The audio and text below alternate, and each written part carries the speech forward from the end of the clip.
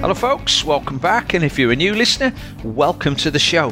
You're listening to the High Performance Human podcast, and I'm your host, Simon Ward. Before we get into this week's episode, I'd like to talk about what it means to be a high performance human. It's got nothing to do with how fast you swim, bike or run, but it's got everything to do with your sleep, nutrition, physical activity, personal relationships, your work habits, and much more. And if these are areas you'd like to improve on, we would love to help you. I currently have availability to take on a few clients, and my wife Beth, who's a certified life coach, also has some availability. So, depending on what you're looking to focus on, we've got you covered, and you can find contact details in the show notes below. If you want to be better at any physical activity, then it is really, really important that you've got good movement skills.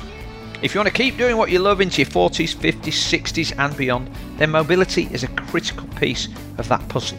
It is fair to say that I haven't always been the best advert for mobility, but all that changed when I had a big bicycle crash in 2015. Today's guest, Tom Morrison, was an avid gym goer and he was exercising every day, but a debilitating back injury at the age of 25 stopped him in his tracks, and he spent 12 months fixing the issue. Now, his passionate and enthusiastic approach is attracting a lot of fans, and he's building a huge following with his Simplistic mobility method. In this conversation, we chat about Tom's own mobility journey of discovery, why you aren't inflexible, you just haven't done it for long enough, the concept of your feet being your foundation, why the best injury you have is one you don't actually get, and the benefits of videoing your own movement practice. If you haven't yet experienced the benefits of daily mobility, then I hope this conversation kickstarts that, and if you're an advocate, then maybe you'll get some new ideas. Let's hear from Tom. Well, it's my pleasure to have Mr. Tom Morrison on the program. Welcome, Tom. Hello, thanks very much for having me on. I think, and I'm quite embarrassed to say this, that we don't have many folks from Ireland on the show. So we've had Shameful. more. Yeah, it is. And we've had more from the United States. That's probably to do with my contact list than anything else. So I'm glad we can start to redress the balance, and maybe we'll try and seek out a few more. Yes, we're good over here. We're catching up on you. You are. We already know. You always think like Northern Ireland is like 10 years behind everybody else, so we're catching up. Well, I've been running the podcast for 6 years, so you've caught up 4 years in a nanosecond there. So, you are known for your mobility programs, and we'll get into that in a moment. The reason I invited you onto the podcast actually is that mobility has become a big thing of mine as I sort of reached the age of 60, and but quite a lot of people on my mailing list were telling me, I'm already doing mobility. I'm following this chap in Ireland called Tom Morrison. He's really good, so you should get him on the program. So I'm really pleased you're here, and awesome. Hopefully are legends. Well, you've got a lot of followers, so I think that you're probably turning yourself into a bit of a legend.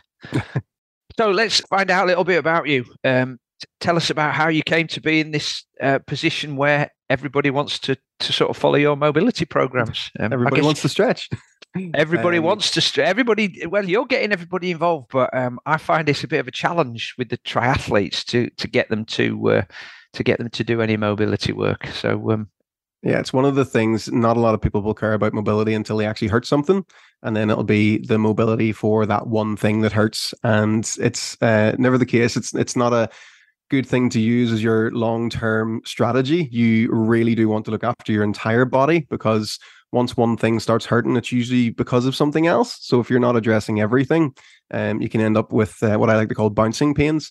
So essentially what happened to me when I first started, so I didn't have a like athletic training background. I didn't enjoy fitness or anything at all. So like in school, I would have avoided doing, PE and everything. I just had no interest in it and just didn't ever see the value in it. And then as I got in my teens and stuff, I like to drink and smoke and, go out and listen to music and be a heavy metaler and stuff. And, just exercising and fitness was just like, it's just something I didn't do. It was something that my friends didn't do. It was just not even on the horizon. And then I was about 24 and I'd put on a lot of weight. And then I started like my fitness journey, which a lot of people do. It's usually down to, I've put a bit of weight on. I better start the old gym. You don't really understand like the gravity of what you're kind of getting into. There's so many different things you can choose to get fit with and enjoy and stuff. But I just thought, well, you need to go to the gym to lose weight. So that was my goal. But then I just really fell in love with it. So it was this overnight shift from me like basically drinking and smoking every day to then training 6 days a week in martial arts, and basically anything I could put my hand to, I would try. And I didn't care what it was. I wanted to be able to do everything. So I was able to train okay for about a year, and I made tons of progress. So I'd realized that I needed to catch up for like time lost. So I was doing one-to-one training with people, multiple coaches, and then doing every class that I could possibly make. Wow. And I was probably racking up about 4 hours a day of training. I would train in the morning for 2 hours, and then I would go back in the evening and do 2 to 3 hours of like sparring and technique drills and all these different things, and lifting weights as well. Like I would do a weight session for an hour, then walk over to a wrestling mat and start doing wrestling drills for an hour, and then we would do MMA sparring for an hour. Like I was just on fire, and I was loving everything. And like, so I lost all the weight. I was looking super lean and feeling fitter than I ever did in my whole life, but I was always sore. And, there was these wee warning signs that kept creeping up, and I just started to break down like over the period of the next year. Of like, my knee started to hurt.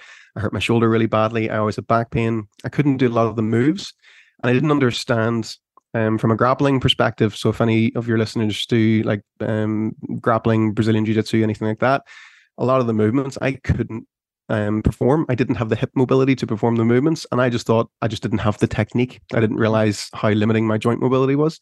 Especially like back then, because YouTube wasn't what it is now, where you could just go, oh, my hip doesn't work. Oh, there's an exercise to fix it. So back then it was just like, oh, well, I can't do that then. So I never seen the importance of stretching, and I just believed, oh, I'm inflexible. And this kept happening to me, and it was one of the things that kept me from competing. I became the guy in the gym that was always injured, always had something wrong with him. And I started to chalk this down to just, I'm getting old. Like I was 27 at the time. And this kept going. And I kept getting more injuries. And then I really badly injured my shoulder, couldn't lift my arm, never got it seen to, just like tried to jab my way out of sparring sessions and not use my right arm. And then just went on this like mobility journey of trying to figure out what works. So I started doing all the foam rolling stuff and the resistance band stuff, and doing all the self massage and everything, and trying to get myself flexible that way. And it worked to a certain extent, but there were still tons of things I was missing, and I was shelling out an absolute fortune to my physiotherapist. I was going twice a week in some cases, like every week, expecting him to hold me together, even though I just had all of these like movement dysfunctions. So eventually it just all came to a head when I injured my back really badly. So I ended up with an L4, L5 disc protrusion and an L5, S1 disc extrusion, and have impingement on the S1 nerve root and flattening the thecal sac and all this here stuff. And I couldn't put my left leg to the ground, couldn't walk, was screaming like just an agonizing pain every day. And I went from like finding the best thing in my life, which was training and fitness and like really enjoying like this complete different way of life, to, oh, I'm going to have to give up. So for those folks who are listening, we have our favourite physio, Alison Rose, comes on, but I don't think we've talked about the spine. So for those folks who aren't conversant with the various parts of the spine, L5 is lumbar, so the lower part of your back where that little bit of a curve is, and then S1, S2 is that's your sacrum, so that's sort of those fused bits at the bottom of your hip. But so it's low back pain, but manifesting into inability to walk and all that other stuff, isn't it? Which I guess probably a lot of cyclists and triathletes might be familiar with if they're bent over the handlebars all the time and not doing anything to balance that out. Yeah, it's one of the most common injuries to happen. It's like a really, really common couple of discs to get injured, because of if your hip mobility is limited, you will compensate with that area of your spine. So just for the likes of a squat, for example, if your hip mobility is limited and you try to get low in your squat, and the mobility is not there in your hips, it will have to come from your spine for you to get lower. So you'll have to round your back more, which is that term, if you've ever heard, called the butt wink. So that's if someone has very poor hip mobility, your body will try and figure it out. So it'll get it from somewhere else. And that's usually what happens. And that's why full body mobility is so important. So 27 years old. How long ago was that, Tom? Nearly 10 years now.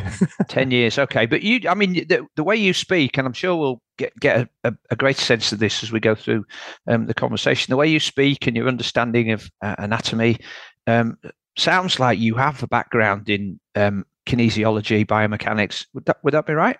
No, I'm very, very interested in it. And like I would, so I am friends with lots of physiotherapists and would train physiotherapists. They would come to our seminars and stuff. So there's a lot of crossover. So yeah, I do have kinesiologist friends, and I would attend seminars with them and learn their techniques and things.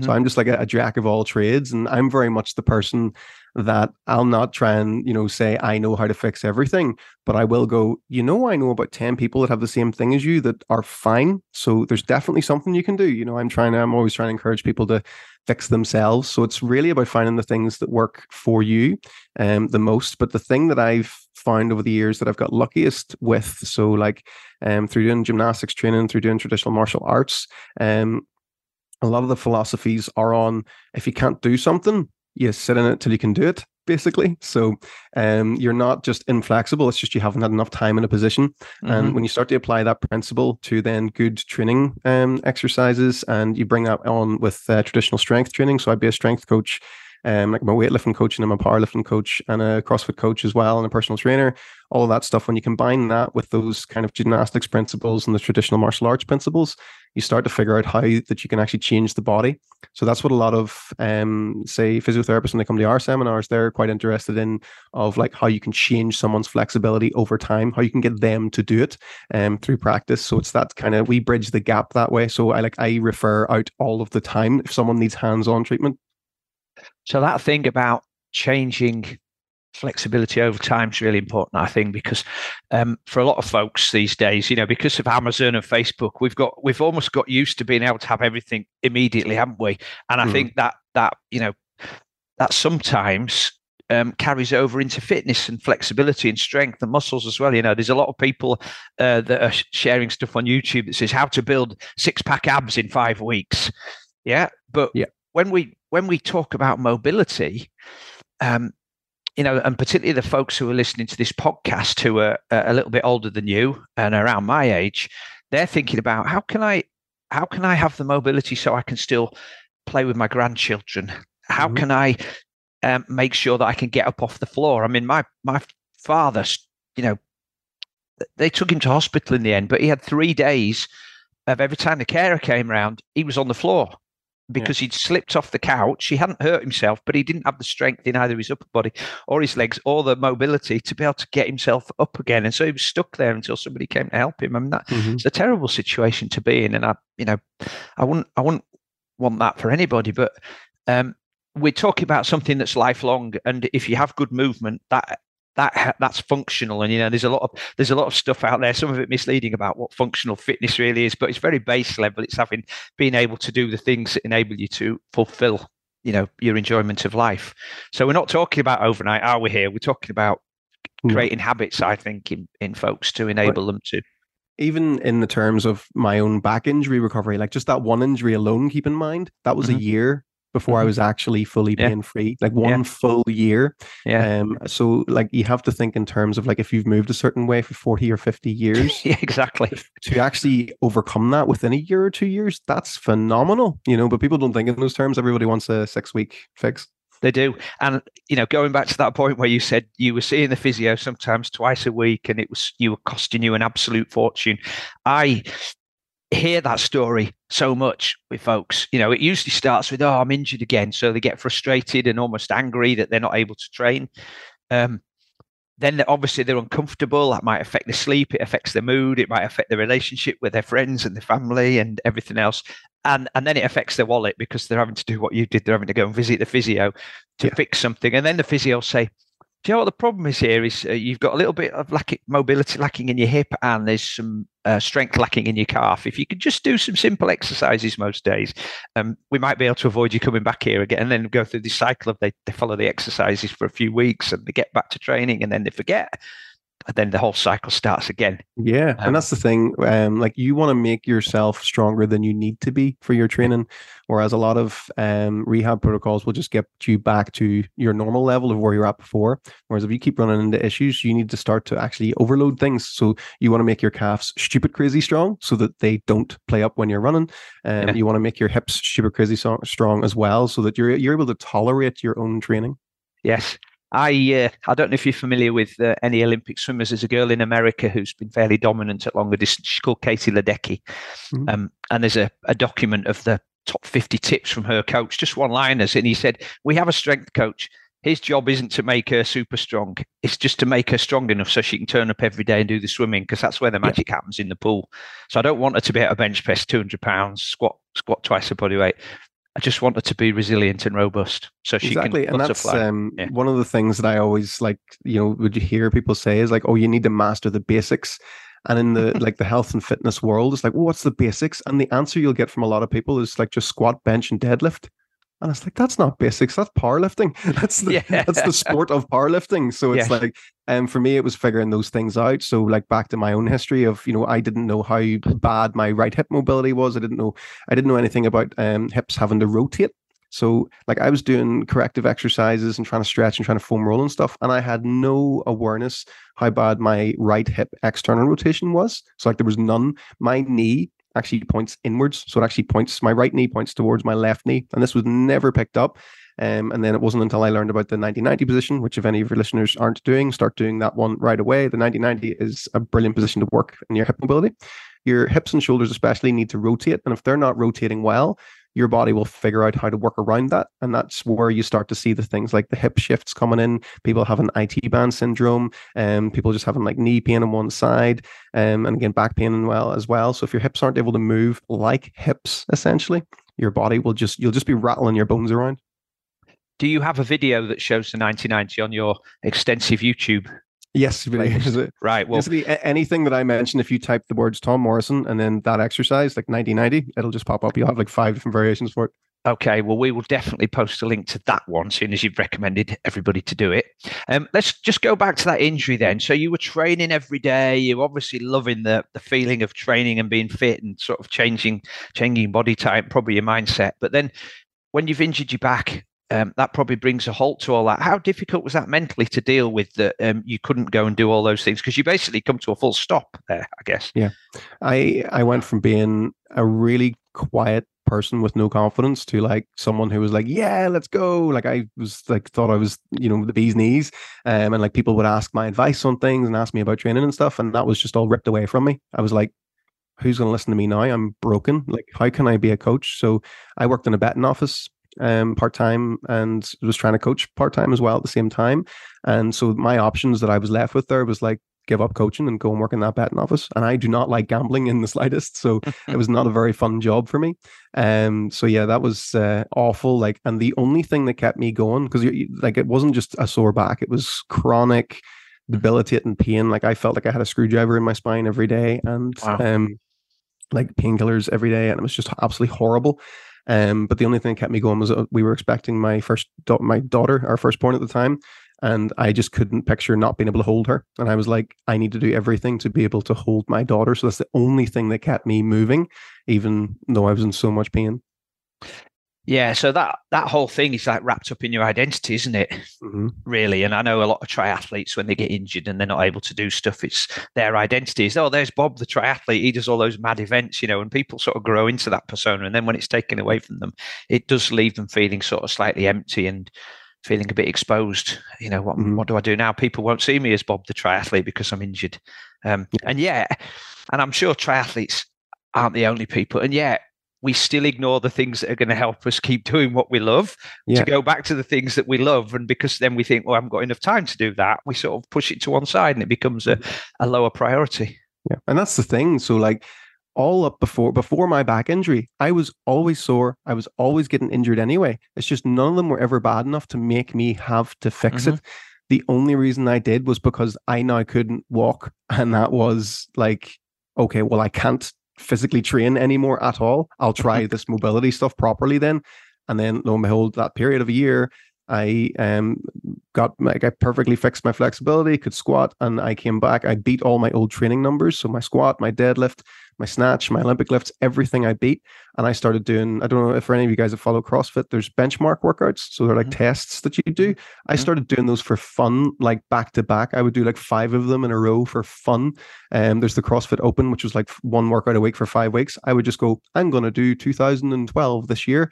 And just do all of those back to back. So like I was unstoppable. My recovery was better and I felt absolutely amazing. So like the flip side of that, like, oh, I can't walk, I can't stand up straight. Mornings were the worst thing ever to wow, let's go every day. Yeah. And again, back to working with and conversing with older athletes, is there seems to be a point in time where folks feel like, well, it's inevitable I'm going to get these, particularly things like calf injuries. I hear people talk about mad calf disease, and it's like it happens to men over 50 that like to run a lot, and it's just what happens when you run and you're that age. So I'm just going to have to put up with it and live with it. And it drives me crazy because I think that regardless of your age, if you're willing to shift your mindset a little bit and do some other stuff, per everything that you've explained, there's always a better option. Maybe it's a little bit of discomfort every now and then rather than every day. But your overall stress tolerance is what you're wanting to improve. So you actually want to be putting yourself into lengthened positions, especially with the calves, and working on your balance in lengthened positions. It's one of the things I really like to work on. So a lot of people work on their balance like just standing on one foot to put your foot flat, or standing on the ball of your foot. So, you've contracted things, but you actually want to put less of your foot on something. So if you stand on a step and let your heel go lower than where your toes are, that's now more relevant to running up a hill. So now you're actually working on loading the tendons in that range of motion. So that's what gives you your wiggle room. That's what I'm always after, is like, I want you to have wiggle room to have a bit of a whoopsie and get away with it so that you don't actually sprain anything. So there's a lot of like extra joint mobility stuff. You would maybe see me post sometimes where I'm like deliberately, going to the outsides of my ankles and the wrists as well. I would do push-ups on the backs of my wrists and things. And that's to improve the load tolerance, because you don't get injured in the places where you move well. You get injured in the places where you don't move at all. Yeah, I'm just thinking, I don't know about you, but I've been watching the Rugby World Cup recently, and when you see the slow motion of some of the impacts and the positions that those players are in, and you look at it and it's, wow, I don't want to watch that. But then they get up and they walk away, and I know people say, how do they get out of that? How does he not tear his cruciate ligament? How does he not, smashed his spine up? It's because of the amount of time these guys spend in their conditioning. It's not just about lifting weights and getting big. It's about training the body to cope with all of those. And per your comment there, having the wiggle room so that if something like that happens, if you slip and your foot's going one way and your hips are going the other way, it's not going to snap your cruciate ligament in the middle. Yeah, you'll maybe get a bit of a sprain and a bit of a sore knee or something for a few days, and like, oh, I'm glad that wasn't any worse. Whereas if you've no wiggle room at all, that's, you're just done for.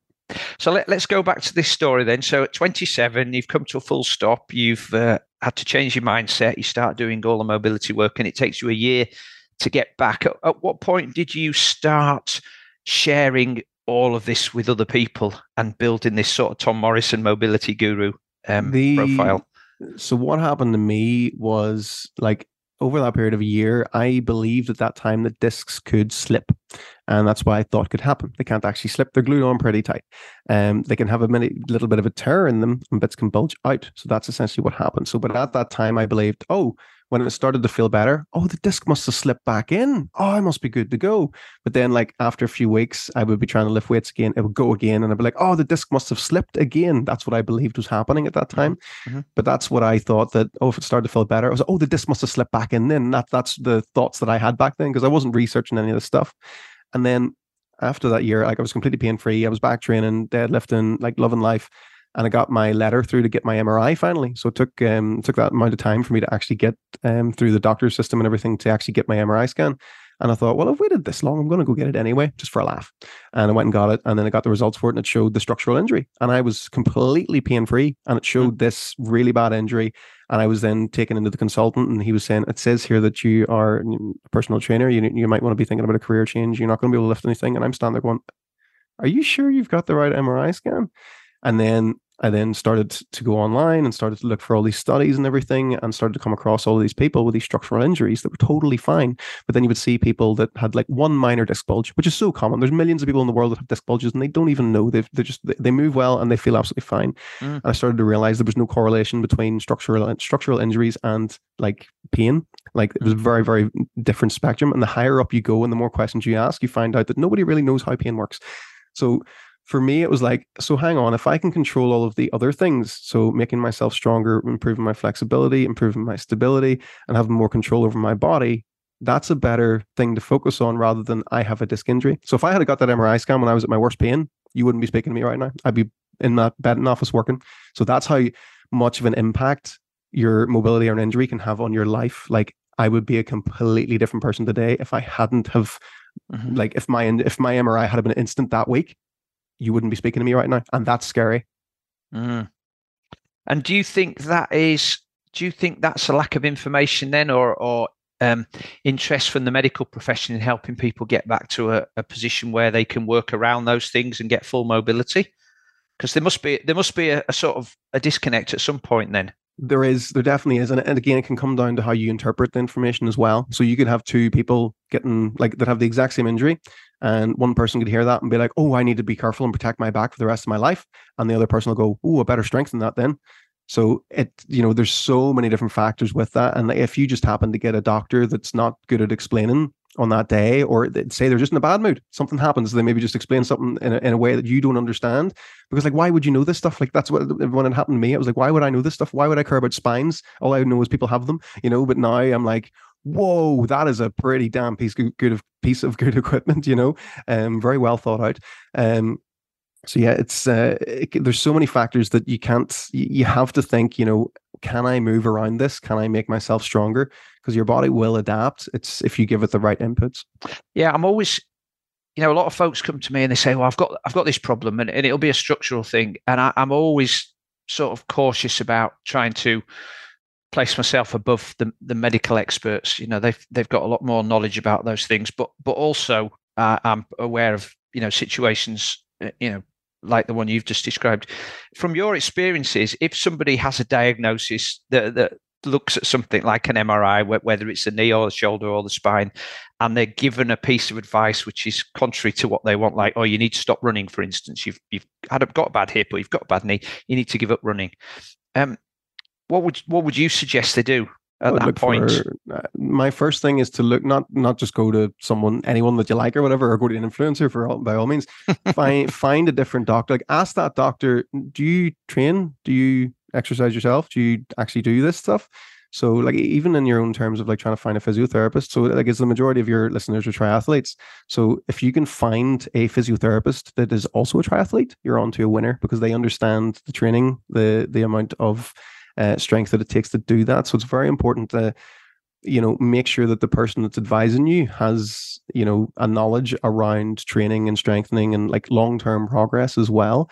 So that they're not just saying, oh, you're 35 now, you're too old, or you shouldn't be doing that. You need to be careful at your age. You don't want that, because like I'm working with someone that's like 79 and they're flying, they're doing spin classes, they have 2 hip replacements, and they're able to do lunges, they can do everything. And like, it's absolutely amazing to see. So, there's a lot of flip sides out that. So I'm just like, why is there someone that's like me that has these structural injuries that, deadlifts and does crazy supersets for fun, and then there's someone that would have like on paper the same injury as me, and they can't unload the dishwasher anymore. It's like, there's a disconnect there, Yeah, very interesting advice. And that's always my thing is, look, we've got these physios and they work with triathletes. They've done triathlon, so they know what's going on. They've got a little bit more of an insight and an empathy for your situation as well. And they want to help people get back to pain-free activities that they enjoy, rather than sort of telling them they can't. Because back to that whole mental thing, I think that's sometimes overlooked as well, is what's that going to do to somebody if you say you love running, but you're never going to be able to run again? Yeah.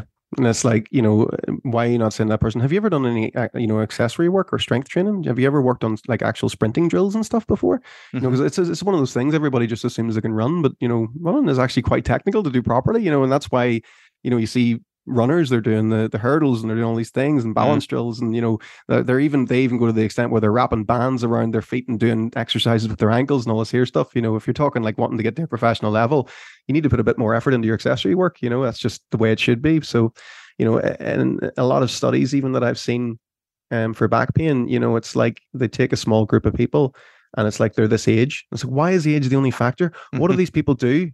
Someone who's an accountant for 40 years compared to someone who's, lifts bags of coal for 40 years, they're going to have very different structures and very different body mechanics. So a lot of tests are just, and as well, do these people know how to lift properly? How is their flexibility?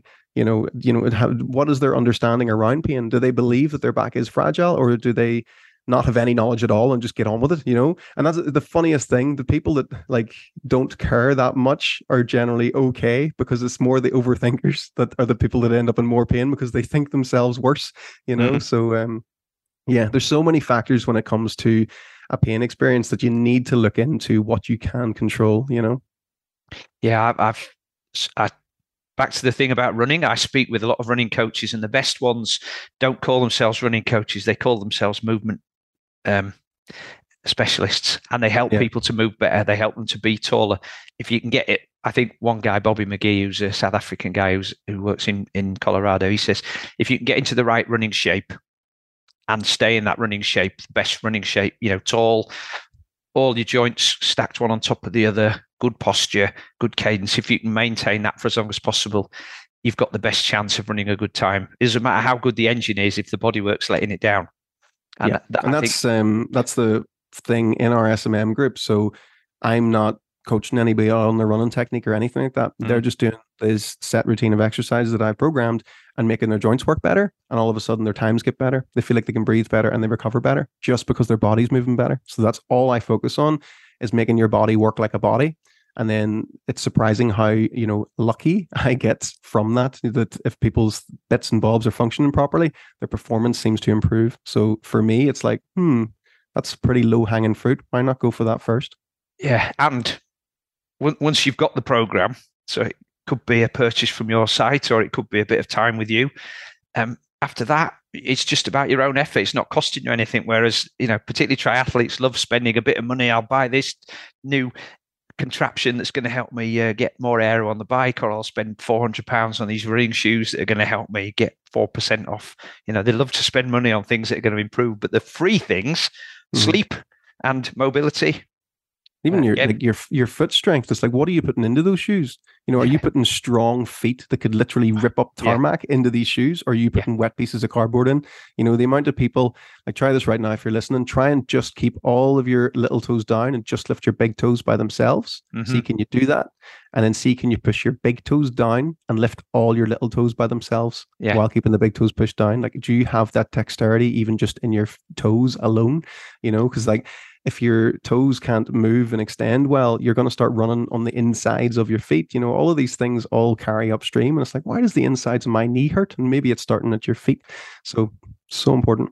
That's a great point you make there. I go to a lot of triathlon events, particularly Ironman distances, where people are out there running maybe for 4.5 hours, for the average age group. And I see folks in the last few miles, not only have their hips started to collapse and their upper back's tight, but they're just doing what they call the Ironman shuffle. And a lot of them are wearing these expensive shoes. But then what you see is exactly what you've just described, collapsing on the inside of the foot, almost sort of knock-kneed when they're running. And it's all that postural control that they haven't got. So they haven't trained the body to make the most out of that money they've spent on the shoes. But then I wonder, when they get up the next morning and think, oh, my hips hurt a bit, that's not normal, or my knees hurt a bit, it might just be related to the shoes and what they've sort of pushed your body into when it's getting tired. Yeah, and like, your feet are your foundation. So that's what I always look for. Do more barefoot training and strengthen your feet, and it's a good thing to do because that's what you stand on all day. It's what you run on. It's even what you put on the pedals of your bike. Your feet are pretty important, so you want to make sure that they're strong and durable. Because like, the last thing you want to have as well would be like experiencing plantar fasciitis. If anyone's ever experienced that before, like, that is very annoying. Like, that is a game stopper in some cases. And that can just come down to just you having just weak feet and, always wearing shoes all the time. You can just end up having very sensitive feet that can't cope with that slap into the tarmac. And then you just end up with this inflammation issue. And people can end up with that for a very long time. And all they do is like ice and rest it. And it's like, you should be doing foot exercises until you're so bored of them that you could do them all day. Then it'll maybe work. Have you got any thoughts on barefoot running at all?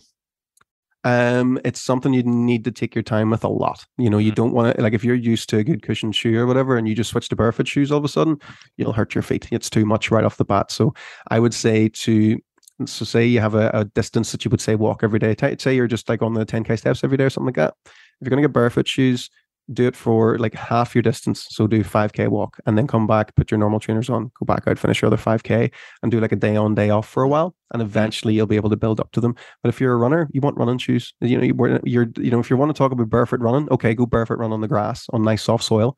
Don't be barefoot running on the pavement. Don't be wearing flat shoes on the pavement. It's not a good idea for you, especially if you're racking up a lot of miles. It's not sensible. It's not functional. I've seen people doing Ironman races and marathons where they're running them, and I'm thinking, is that actually enhancing your running? You look very uncomfortable in the last part of this run, and have you gone faster? Or are you just trying to prove a point? Because to your back to what you said there, I bought a pair of Vibram 5 Fingers when they first started coming out. I like the idea, but I've never really done any running in them. But I do spend a lot of time walking in them. I put them on around the house. I do all my gym work in them. I do all my foot strength stuff, as you've described there, barefoot. And I can use them to walk around for a lot of the time. But I don't think I would ever run in them. No. And actually, the only reason I wear them when I'm going out is because, I like the idea of barefoot for going back to nature. But these days, you can never trust what's on the floor. And I don't want to stand on a nail or a thorn and end up with an infected foot. So it just provides a bit of protection. But I don't think I'd use them for any more than just walking about and strengthening my feet, really. Yeah. But that's your extra win. Like throughout the day, you're getting extra barefoot time essentially. Then that's great. That's enough. It's enough to offset. So you're only looking for your mobility stuff, your stretching stuff, any of that. You're looking to offset your training in any way you can. So yeah, you're running in your cushioned shoes. So use your barefoot shoes throughout the day and do your foot strength stuff. Work on your single leg balance throughout the day. I hope you're enjoying the show so far and learning a lot. If you aren't already a regular listener, I hope you feel you might come back. Please make sure to hit the subscribe button so you know whenever a new episode arrives. I publish these twice a week, ad-free, and with the mission of improving the health and performance of endurance athletes around the world. And to help me, I'd love it if you could share the episode with one person you think could benefit. If you have a couple more minutes, perhaps you could leave me a review on your chosen platform once you've finished listening to this episode. Okay, let's get back to the show. You mentioned SMM, so I guess we should move on to that. That's this big project that you have running, and all your videos and everything you do is directed to that. So let's tell folks what SMM stands for and just dig a bit deeper into that if we can. SMM is the Simplistic Mobility Method. It is essentially the thing, if I could go back in time before I started training and slap myself in the face and say, do this until you're good at it and do not do anything else until you're good at this program, that is what I would want to give myself. Whenever we first made it, so what happened with me essentially as I started coaching, and like after my back injury, and I was starting to get known for helping people out with injuries and stuff, and like that's where the crossover with a lot of training methodologies with me came. I would have a strongman coming to me someday going, "Oh, my mate said that you helped him with his shoulder," and blah blah blah. And I would have cyclists coming to me, triathletes coming to me as well, and stuff, and all these people. So a lot of my coaching came from just word of mouth. So this is before we even thought about advertising anything.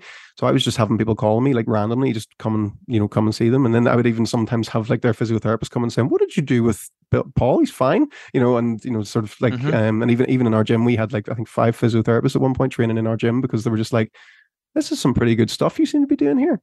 So it got to a point where I was starting to assess people like a car almost. I'd be like, they come in, they tell me what's wrong with them. I'd be like, test these certain movements with them, and I'd be like, "I'm shocked you can't do that," even though I knew fine rightly what it was going to be. So even in terms of the cyclists, they're most likely going to have like limited hip rotation. Upper back is obviously going to be very locked down because of the position for a long time, and their single leg balance will actually be hindered. So yes, they can balance great when they're on the bike, but their actual single leg at a time, being able to stabilize at the hip, is actually hindered because they're so used to the bike. So there's all these different things, as you can see with patterns. And like a very simple one would be like golf. It's like you're always swinging to one side. So of course you're going to start to, develop imbalances. So I started to break the body down into 2 halves and assess it and say, let's look for differences side to side with everything, how every joint moves. So there's thousands and thousands, tens of thousands, hundreds of thousands of exercises out there, but there's only so many certain ways that your shoulders and your hips actually move. So if you start to assess those things, you'll figure out where the limitations are with someone. So that's what I started to do with people. And I got to a point where I was almost like, I don't even feel like I need to be here anymore. I could just say, do this list of exercises, whichever ones you struggle with, that will be the thing that helps you most. So I then messaged Jenny one day and said, I've got this thing that I've been doing with people and I want to call it a method. Are you free on Sunday to come down? My friend Liam's going to come down and we're going to film it, and made it into a set online structure thing and put it out. And then the same thing started happening online, word of mouth of just, here, this program's great. I did this and I'm fine. And like things that I'd never even came across before, people having issues with their knees, their hips, their ankles, their necks, everything, shoulder impingement, all this stuff. They were like, I've been trying stuff for years and it hasn't worked. And I've just done this thing and it's great. So it just started to build that momentum on as well. And then like me and Jenny always joke that we like accidentally started a business, and that was, that was the birth of it. So it was like the quality wasn't that great of it when it was recorded at all. Like I don't even think I had a lav mic on at that time. It was like a directional mic. You could barely hear the thing, but the content was so good that it worked. So we eventually then re-recorded it and built from there. A couple of things there. I think the founder of LinkedIn always says if you're not embarrassed with the first versions of everything you do, you've started too late, right? Yeah. So if you'd waited until you could get the perfect sound on it, you'd have probably missed a little bit of the boat, I guess. The other thing is, I'm a strength coach. I've worked with elite athletes. I put videos onto my YouTube channel. They don't have the same following as you do, but I'm always a bit concerned that when folks see even the most perfect technique on a video, they're still not going to be able to get it right. You talked about having that lack of mobility in the lower back, and so doing a deep squat and then sort of over flexing the spine a little bit, or having to adjust with the knees and the hips to compensate for that tightness. Your stuff is very simple, but does it ever concern you that somebody could still be doing it the wrong way and making things worse, not better? Oh, absolutely. Like there's never anyone that I couldn't meet in person that would have done anything that you couldn't give them some kind of coaching cue on. That's the job of a coach, essentially. You'll always get more from the hands-on and the eyes-on contact. But what we like to teach people is how to record themselves properly.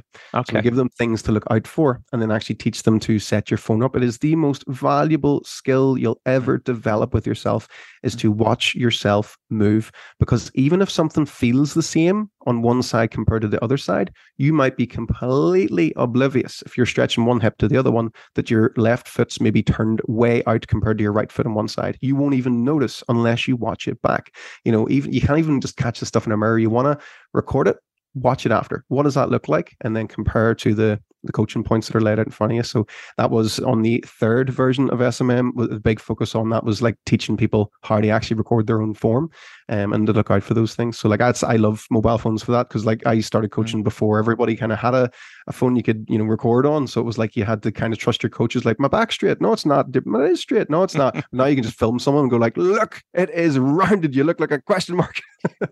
Yeah, I mean that we do that with people when they're swimming now. It's a little bit more difficult because pools have sort of restrictions on using a video camera in there. But when you film somebody and then show it back to them, and then there's like to your point, you have this bit of an argument like, so this is what you're doing. That's not me. No, that is you.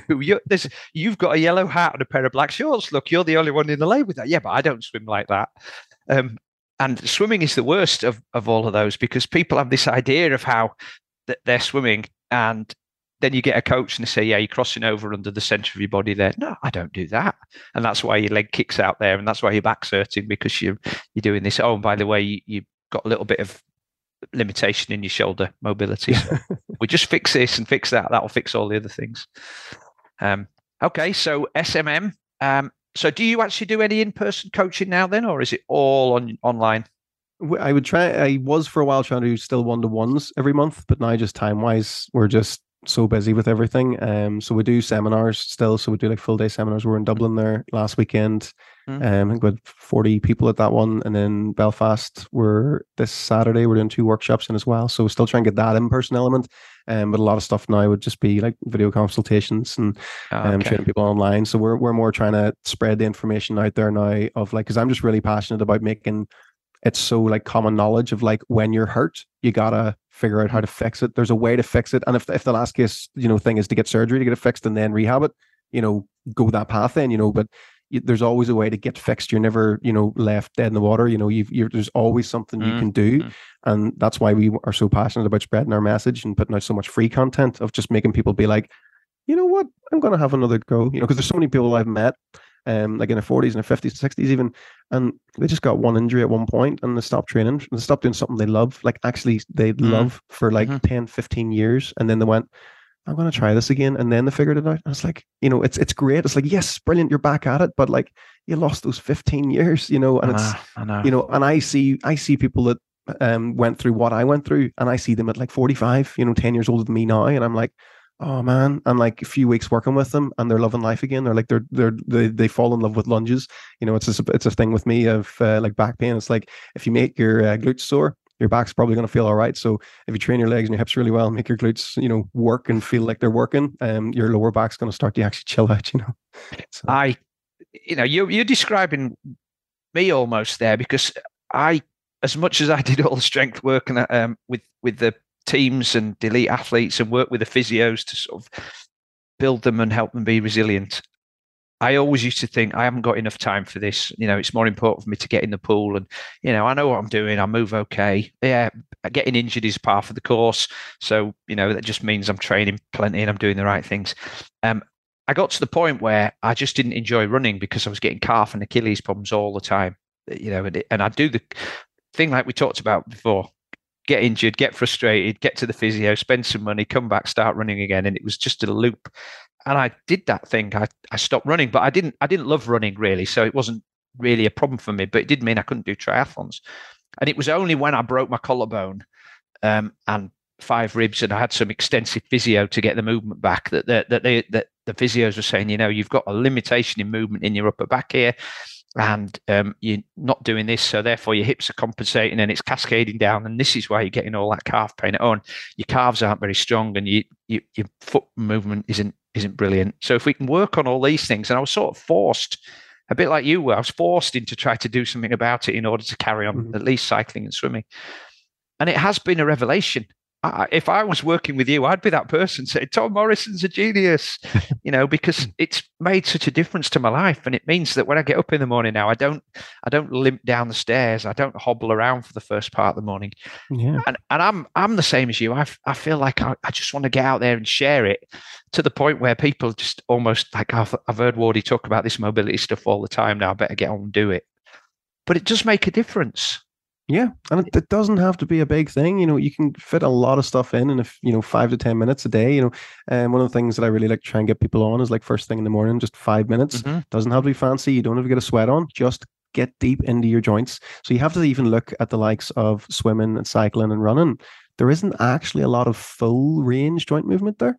No. You're actually only going to partial ranges a lot. So if you just start to add in a little bit every day of going into a deep squat, and one of the things that I really like to use is actually my stairs, and do one leg at a time, one leg up on the stairs, nice and high, really sink into each hip, move around, wiggle around. It doesn't have to be fancy. You don't need to make sure you're getting a certain degrees or anything out there. And then just like rotate your upper back. So twist your upper back to offset that rounded back position, especially if you sit with your back rounded all day at a desk. And then you compound cycling on top of that. You want to be rotating your thoracic spine as much as possible. That's going to improve your extension. It's also going to help. It's going to help how well your ribs can move. So it's going to help how you can breathe. So you can actually increase your lung capacity by, like, we're talking like a tiny percentage here. So, you still need to obviously run and work on your cardio. But if you can improve how your upper back moves, it's going to make you feel so much better. And it's going to improve your running form as well. And it's going to improve your recovery too. So if you start doing little things like that every day, it all compounds up, It's like if you tried to learn how to juggle, you wouldn't just go, right, I'm going to do 2 hours every Thursday. You'd do 5 or 10 minutes a day, wouldn't you? And then you'd start to build up the habit, and you start to build up the skill then. So just getting that deep joint movement every day, so powerful. Do you find that when folks start with the 5 minutes a day, I mean, even if you're not doing anything, you can do 5 minutes every other day, or that wasted time when you sat. I totally agree about getting started in the morning, because once you do that, you move so much better. But even if you feel like you haven't got the time, those wasted moments when you slouched on the couch in front of the TV, you could be using to do something on the floor instead. Do you find that when folks get into that 5 minutes every other day and then 5 minutes a day, it just naturally expands and they build their repertoire because they just realize what benefits having? Yeah, absolutely. We're all creatures of habit. So I actually prefer, like, just go for it every day. Don't even bother every other day. Go for it every day. Make it when I do this, I do this. So when I get out of bed, I do this. So like you would say, when I hit the kettle on, I do my 5-minute stretches in the stairs until the kettle boils. Hopefully you've got a slow kettle, but do have a trigger and a response. So like even I don't actually do this anymore, but I did it for like a couple of years. Every time I went for a shower, I went, oh, I'm going to be getting a shower. Doesn't matter if I get sweaty. So I would do like 5 or 10 minutes of just animal movements on the floor, just swapping between the bear and the crab position. I don't know if you know those. Yeah, I do. Yeah. Getting the hips and shoulders moving, because I'm like, I'm about to get in the shower anyway. So it doesn't matter if I get a bit sweaty. And I would just work on those. So it was a really nice habit to have. And then another one, I was doing last year for a while. It was 20 minutes in the evening. So right after dinner, I would do shoulder mobility for 20 minutes. So, there's no hard effort. It was just band work and a light dumbbell. I would just go out to the gym and just 20 minutes after dinner, just, do stuff that keeps you ticking over, So I'm trying to improve something. So I'm not one like, don't stick to a habit for life or whatever, but hop around your habits. As long as you've got something going on, it doesn't matter if you change your habits every 90 days or whatever, you've still got something that you do because you do something, which is going to help you improve. So a good one is like you mentioned on the TV, if you have the TV on, just have before you sit in the sofa, 10 minutes floor time. And do the 90-90 position, do sitting cross-legged and do sitting on your heels, and then sit in the chair afterwards. It all mounts up. People, you don't realize how much you can accidentally not move day to day. Yeah, well, I think, and that's the frightening thing, isn't it? You talk about sitting down. It's that some people say sitting's the new smoking now in terms of the knock-on ill health effects it can have over time. Yeah, and that's like, I joke as well. Like, you don't even have to get out of the chair to put the DVD in anymore. It's everything streaming now. Like, every possible way to not get out of the chair is just handed right to us now. So you have to make that conscious effort to get up and play. And especially if you have kids. So I'm sure like a lot of your listeners will have kids. Like, get on the floor and play around with the kids. Say like, don't be someone that says, I don't have time to get to the gym. Say with your kids, right, let's play you go, I go. Can you do this? And just lift your leg up and then say, right, you go. And then see what they do. I did it with my son one day, and like, he just got on the floor, and I don't know how many push-ups we done. It must have been 60 push-ups or something like that there, because he just kept saying, I was like, can you do this? Can you stand on one leg? And he was like, can you do push-ups? And I was like, yeah, let's go 10 push-ups. And then I was like, can you do this? Can you wiggle your hips like this? And he was like, can you do push-ups? And I was like, okay, more push-ups then. So your kids are full of great ideas. And when you watch them move as well, that's something you should take a lesson from. The problem with a lot of gym stuff and a lot of corrective exercise stuff is it's so strict form-wise. And that can make you more broken than anyone. A lot of the people I work with that are in the most pain actually don't move bad at all. They can't move bad. And that's a problem. So if you can't go out of alignment, if your body freaks out, if you, let your knee cave in a bit or something, you like feel, oh, I'm going to strain something, that's not good. You should be able to roll around the floor and move about and, run sideways on a hill and not twist your ankle and all this here stuff. You want to be moving around. You want to be in control of your form, but you also want to have the ability to move like an idiot at the same time. And I think particularly for triathletes, they swim, they bike, they run. They tend to do a lot of aerobic volume, but it's all in that sagittal plane. It's all moving forwards. There's a little bit of rotation when you swim. They might be able to do tumble turns, so there's a sort of like a more of a movement there and a little bit of mobility needed. But in essence, most of their movements are in one plane. They're the same movement, pretty much repeated thousands and thousands of times. And there's no lateral movement. There's not a great deal of planned rotation. And so certain parts of the body are overused and certain parts are underused. What would you say to those folks? I mean, on top of, I think if they haven't got the message already, then they've probably not been listening properly. But to those folks who are already doing lots of exercise and probably think, well, I'm good. What would your message be to them? You're good now. It's the best injury you get is the one that never happened. And the only way that happens is through preparation. So It's so important to actually take this stuff on board from the people that, went through what you would like to not go through. Actually, when you're young, it's great to, you always hear older people and you're like, what do you know? You're old, but it's like they have experience. And that's the favorite coaches and teachers that I have had. They were all in their 60s. They were way older and they had so much life experience. And they had so much experience of working with people that they have actually seen it all before. Whereas whenever you are, especially when you're on that initial beginner's gain and you're like your PR and your run times all the time and you're lifting heavier weights, you're getting stronger, you're getting leaner, you're like, I know everything.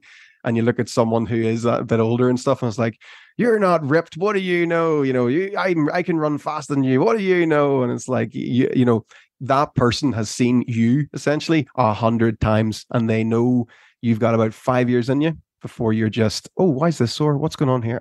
What's this? Oh, no. And then you're emptying your wallet to the physio. Yeah, you're right there. The folks that I use as sort of informal mentors are all coaches that are in their 60s and 70s that have probably got 10 years on me, that have been there, worked with Olympic athletes, but done it again and again. And so they've seen different people. They've managed to get them to the same end position. but they've had to take a different path because everybody moves and everybody thinks differently, and it's that wisdom. And I do think sometimes it's part of society these days that we tend to ignore older people, and yet they have all the wisdom. We shouldn't be ignoring them. We ignore them at our peril, right? Yeah. And you made a great statement there. I've not heard it recently, but we used to have when I was working with Yorkshire Cricket, we got all of the kids to do a lot of mobility and TheraBand work to try and protect the shoulders and some of the areas where we knew were hotspots for injury. And Scott, who was the physio at the time, and I were chatting one morning about some of the kids and what we should do with them. And one of them came up and he said, "Do we need to do these TheraBand exercises, every morning?" And he said, and Scott said, "Well, why are you asking that?" He said, "Well, I haven't been injured for 18 months now." And Scott laughed, and Scott laughed, and he said, "Well, that's why you need to keep doing them." And then we had this phrase that nobody thanks you for an injury they don't get. So very similar to that phrase you just uttered there. Brilliant. Yeah. I'm glad somebody else uses that. Yeah, but when you really think about it, it just makes common sense. It's like if you want to overload a pattern, make sure you're doing a wee bit of the other patterns too, and just make your joints happy, make them happy, and they'll let you do what you want to do. Whereas if you don't give joints the stuff that joints like to do, that's where they get grumpy. And if you keep avoiding that, you can tweak something maybe 2 or 3 times before it becomes a really annoying injury that, won't go away. And then you're feeling stuck. So take the warning signs when you get them to be like, okay, I've missed something. I need to add this in. Yeah. Let's talk about the older humans a bit. Tom, age is something that's coming to all of us, isn't it? Hopefully. Obviously that's right. I mean, I know people say they don't like getting older, but the alternative's not quite as attractive. So where do those folks start? They might be thinking, well, I'm 55 now, I'm 60, I'm a bit too old to start all this. There's not, things are only going one way. Aging's inevitable. I'm supposed to get stiffer and less mobile as I get older. The great thing is about your body is that it's not a car. It doesn't have bits that need replaced. It is a living organism that can learn, and it can always learn until the day you die. So you can always teach it to move a little better. You can always build a little bit more muscle. You can always learn new skills. And if you keep doing things like that, your body gets better at adapting. So it's one of those things, whenever you're kind of good at everything you're doing and you're not challenging yourself anymore, you're in autopilot mode and you're already going backwards. You should always be looking for little ways to challenge yourself. It doesn't even have to just be training. It could be learn an instrument or something, it's something that gives your brain something to eat, essentially. So you want to be always making your body have to think, have to react. So this is one of the things for people that are much older as well. You can accidentally have not worked on balance for 20 years. And it's like, oh, I've got bad balance. It's like that started a long time ago and you didn't address it. This has just been a habit that's been built up. You can still get it back. You just have to start off much easier than what you would maybe like to, so like swallow the humble pill and be like, okay, I need to start practicing on my single leg balance while holding on with both hands. That's a valid way to work on it, and that's just where some people will have to start. And the progression there is now I get to hold on with one hand and one foot. And then now I get to have something in front of me I can grab if I need to. And now I'm a bit more confident on one foot for 30 seconds. When you get to there, hey, we can get 45 seconds. We can get a minute and then we can build on that. So there is always a way to start. You always, I don't have a magical shoulder and a magical hip from, space that, I've trained how to move differently. Everybody has the same bits and bobs that can learn. It's just about giving yourself the right inputs. And the only way to think about it is if, you maybe have 20 or 30 years of, different habits of not improving these things. It's like, maybe you need to start off a bit lighter. Maybe you need to start off a bit slower. But that's that idea of work smarter, not harder kind of thing. It's like, okay, well then use the resources that you have to learn more about how to improve this stuff rather than trying to figure it out on your own. Try and get someone to help guide you that you can learn from so you don't run into any mistakes. And that can tell you is the second you start to feel a bit sore or something that like, hey, that's pretty normal. Let's just take a day off and let's get back on it again tomorrow. Rather than going, oh, that's sore. I must be causing more damage. Where does that phrase come from? It's in us all. Why do we always think if you feel a bit of pain, oh, I'm causing damage? No, it doesn't happen. I used to have a personal training business, and with some of the folks, I would just take them out walking. And I remember one of the first times I took this one guy out, and he came back and he said, I can't train on Friday. I've got shin splints. And I'm like, really? We only walked for, 20 minutes. Oh, the front of my shins are really sore. And he basically, that movement of plantar flexing and dorsiflexing his foot, so many times he'd not done that for years. And the muscles at the front of his shins were just tight. Yeah. But he thought he was injured. And I said to him, you're just using your body now. And that's great. That's the thing. You take a professional bodybuilder, right? You take a professional bodybuilder that trains 7 days a week, probably 6 days a week. They probably have one rest day, maybe for 2.5 hours a day. They would train. They're taking their creatine and all the other stuff that they take. You ask them to help you move house, they will be wrecked the next day because they're not used to it. It's nothing to do with you can only get strong in certain ways, and if you're not used to lifting awkward objects and carrying things upstairs and all that stuff, it's like your body's just not used to it. So it's normal to experience a bit of, owies whenever you first start working on something new. Totally normal. It's a normal thing. It's not bad. I love the bit you were talking about earlier about trigger and response and habits. I've just finished reading Tiny Habits. I don't know if you've read that book, but it's got nothing to do with mobility or sport or exercise, but it is all about that, habit stacking. Every time I wait for the kettle, I'm going to do some squats. Every time I'm or I finished a call, I'm going to do some calf raises, or I'm going to sit on the floor every time I take a phone call. I'm going to sit on my heels every time I watch the TV. Just combining things and building it into your life rather than. And I would recommend as well, like if you can find a way in your house to have a pull-up bar in some way so that you can hang every day, it's so good for your shoulders, so good for your spine. And it's a good thing to do. Like whenever COVID and everything hit and my gym closed down before I built the gym that I have, like I didn't have a pull-up bar for a while. I was going nuts because I couldn't go to the gym and was like, I know I need to hang from something. I just feel like I haven't been hanging at all. Yes, you need to squat as well, and you need to work on jumping and single leg balance and everything, but you also need to hang. Like you need that for your shoulders and stuff too. So there's find little things that you can have in the house as well that make you have to do things like that. So if you have a like one of them door frame pull-up bars or something like that there, have it up all the time. So every time you go in and out of that room, have a wee hang for a second, having those things around the house, it's so helpful. Are you a fan of kettlebells? I know you talked about resistance bands earlier. Do you have a particularly a favorite routine, or do you just like to mix it up all the time? Oh, I do everything. So I do calisthenics. I would do like handstands and pull-ups and levers and rings and all that stuff. I would do resistance band for mobility work, muscle activation. I love resistance bands. So especially when you've finished a session, it's great to get multi-directional joint strength with. So if you say, for example, this is a good one for runners and things. If you attach a resistance band around your ankle and have it anchored on something and just march on the spot and face the band, and then face to the left, face away, and face to the right, you'll hit your hip flexors, your abductors, your adductors, and your hamstrings in different ways, in different patterns. So it's going to strengthen your hips from all angles. That's the kind of stuff that I love resistance bands for. It's not so much like the external rotator cuff exercises, which I don't use at all, actually. I don't find them helpful at all. Can't say that. But I'm very much into looking at exercises and going, how is that helpful? This is better. So I'm always looking for things that will give you multi-directional joint strength. So bands are great for that stuff. So I would always combine them with the likes of my calisthenics stuff. So I would do like loads of pull-ups, loads of handstand push-ups and all that stuff, and then finish with bands for banded shoulder dislocates, big, large rotational movements. I love kettlebells from a stabilization point of view. So I would use them for like single leg deadlifts. I would use them for the bottoms up kettlebell press.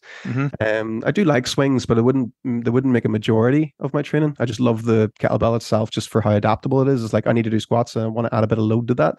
Because especially if you are a triathlete, you don't want to be the heaviest thing that you lift. You do want to be lifting weights to some extent, not maxing out your deadlift, but you want to be loading your muscles and building more muscles so that you can cope with your own weight much easier and recover a lot better as well. So kettlebells are great for that. If you just have a relatively good sized kettlebell for lunges and squats, like that's pretty damn good. Lunges, squats, and single leg deadlifts, if you can add them to your training program with a bit of weight, like it's a really good, sensible thing to do. I like kettlebells mostly because they're versatile, and I've got 6 of them down here, and so I can.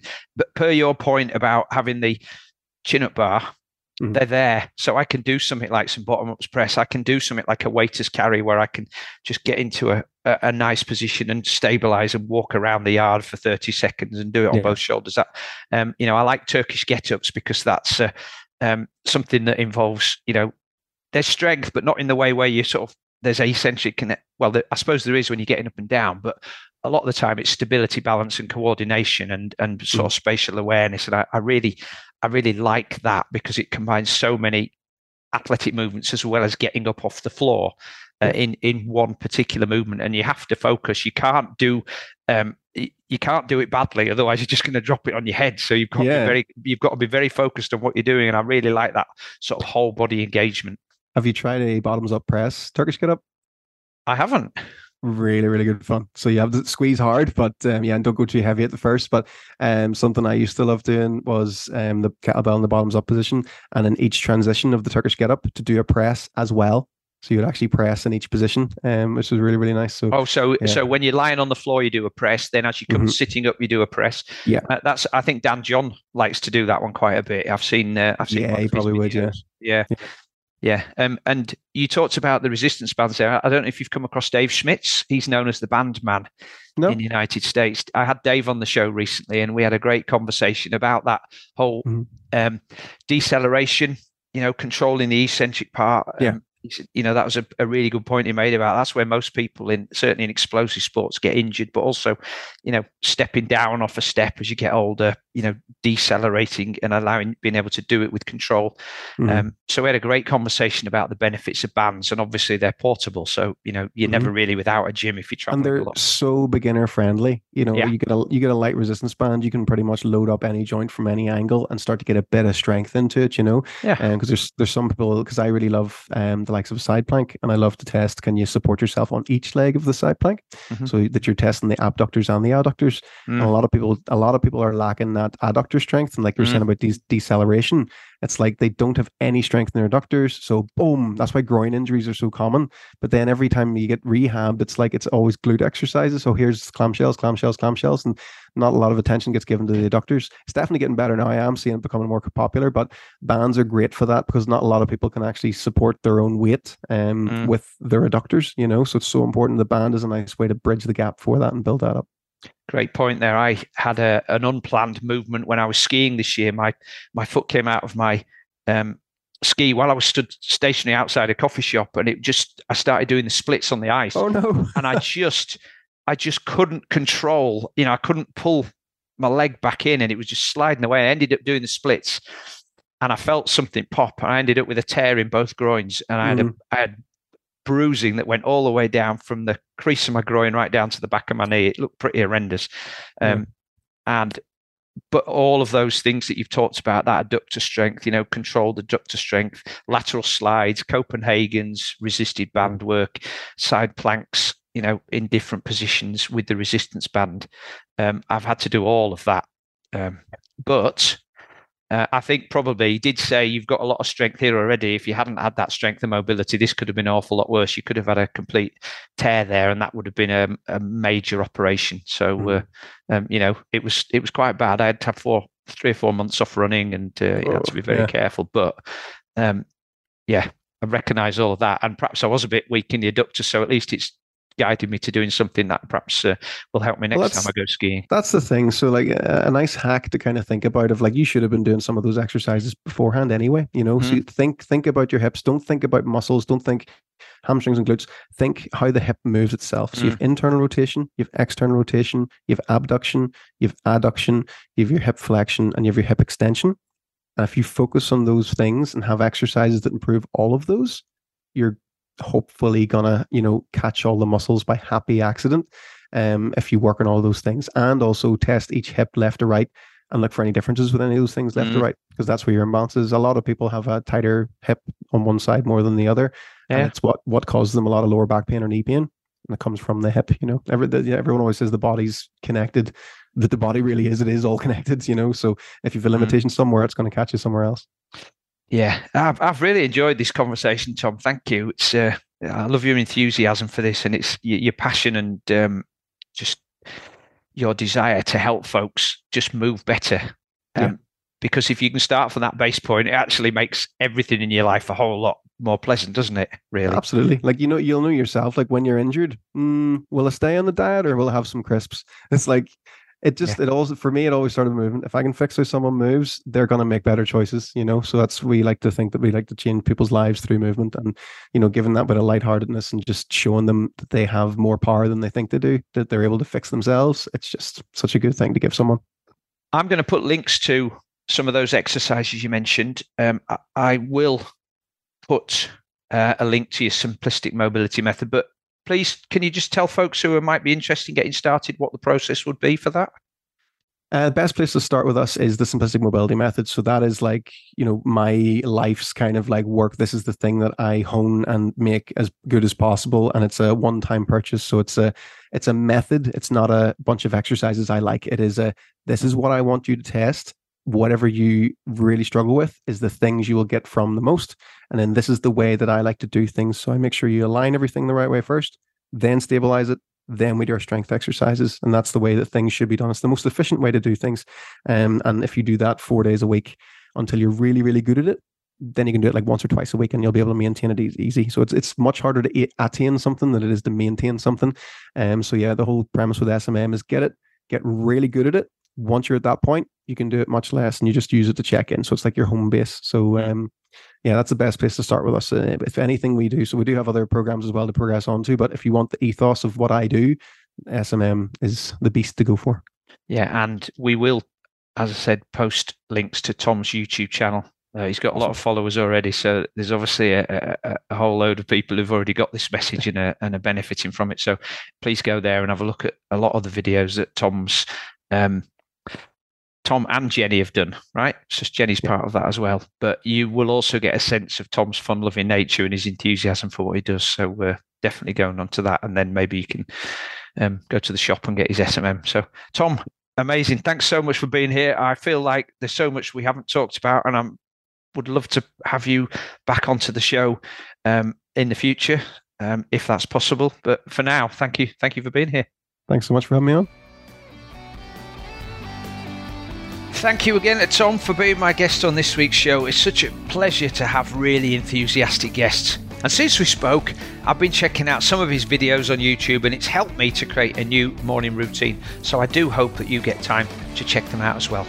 If you haven't already listened to them, please check out our new bite-sized podcast episode, which is released every Saturday morning. These are around 10 minutes in length, and we dive in a little bit deeper on some very specific topics. Maybe you like reading or listening to audiobooks, or doing that as well as listening to podcasts. And if you do, then I have something you might be interested in. If you ever read the show notes in full, you might have seen that we ask our guests to recommend their favourite book, something that's inspired or captivated them.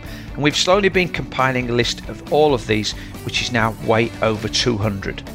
If you'd like the full PDF book list, please check out the link in the show notes. And while you're there, make sure you check out all those other links that I've posted for topics that we've mentioned in this conversation today. Okay, that's all for this week. Next week, I'll have another great guest, and I hope that you'll be able to join me. Bye for now.